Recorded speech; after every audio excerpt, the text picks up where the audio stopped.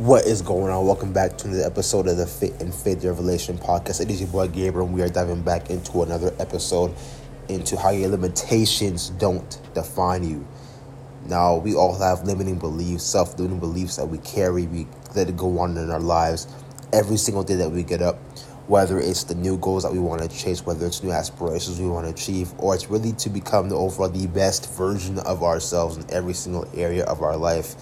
Yet we carry these self-limiting beliefs that carry into our lives, and these limiting beliefs limit our actual potential. By holding on to these beliefs, which can be in the form of negativity, our inner critic comes into play, or these limiting beliefs that tell us that we can't do certain things, or we aspire to be certain things that in which we cannot aspire to be. We're not meant to achieve certain things in life that we want to achieve. And this inner critic comes into play every single day of the week that we get up in the morning when we go in to attack our goals every single day. And we have two clear choices: either to focus on the positivity and growth and not let the inner critic actually dictate and control your life, your emotions, how you run through your day, or you can actually listen to the negativity, listen to the downpour, listen to the things that aren't going well in your life, and let that control your emotions, let that control how you go about your day. And learning really to control your emotions, right, to be able to run not on emotions but run on logistics throughout your day, is the fundamental importance of how you can really control your day and make the most of every outcome that happens every single day you get to wake up in the morning, and every opportunity you can actually maximize it. But more about to the inner critic, right? This inner critic really comes into play, and its job is to really negate and to create regression into our lives, to attack us in a way that doesn't allow us to achieve our full self, achieve our full potential, because we all have untapped potential. We all have the potential to achieve great things, yet there are reasons, diverse reasons as to why we're not where we want to be in life. And these multiple reasons can be split, but for the third part of the reason, we were talking about the actual inner critic, why that inner critic is there, how it comes to play. And believe it or not, the inner critic can be from their basic fundamental in our environment. So we've grown up from time to time, and from our environment growing up, maybe there have been certain beliefs that maybe our parents have told us or our friends have told us about, maybe if it's our physique or our mindset, how we have limited potential. We all have a fixed mindset, and all of us aren't born with innate intelligence to succeed, or all of us aren't born to become the best at what we can be, or all of us aren't born to be an NBA basketball player to actually make it to the pro and play sports in the NFL. There are self-limiting beliefs that we all each carry, and it can stem from our childhood, which carries on to our adulthood, into our life even today.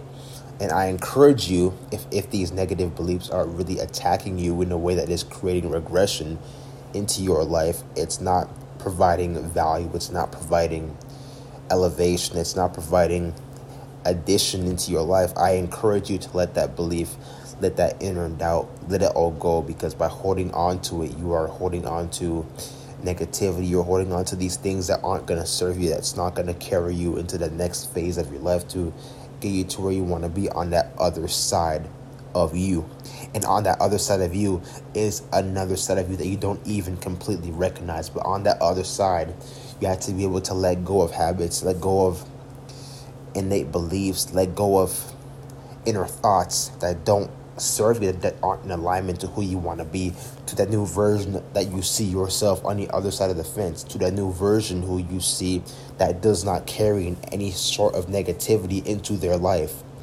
And I've had my fair shares of negativity, even in the closest peer groups that I wouldn't even have known even till this day.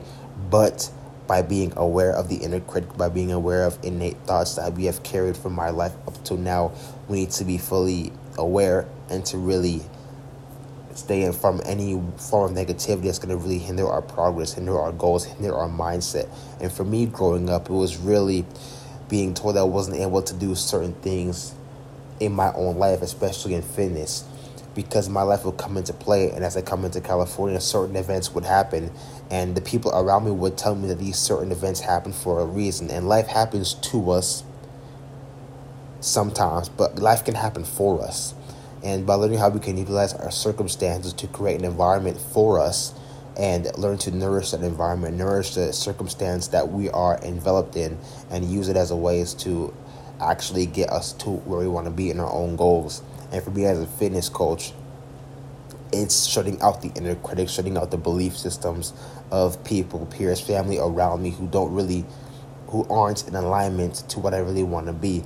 And ideally, for you to become the best version of yourself, there are times when you may have to push out the inner critic. You may have to negate what even the closest individuals in your life are telling you to do when it doesn't make you happy. It's really doing what needs to be done to feed your own soul. It's doing what needs to be done so you can bring yourself one step closer to your goals and realizing the untapped potential that you truly have within you.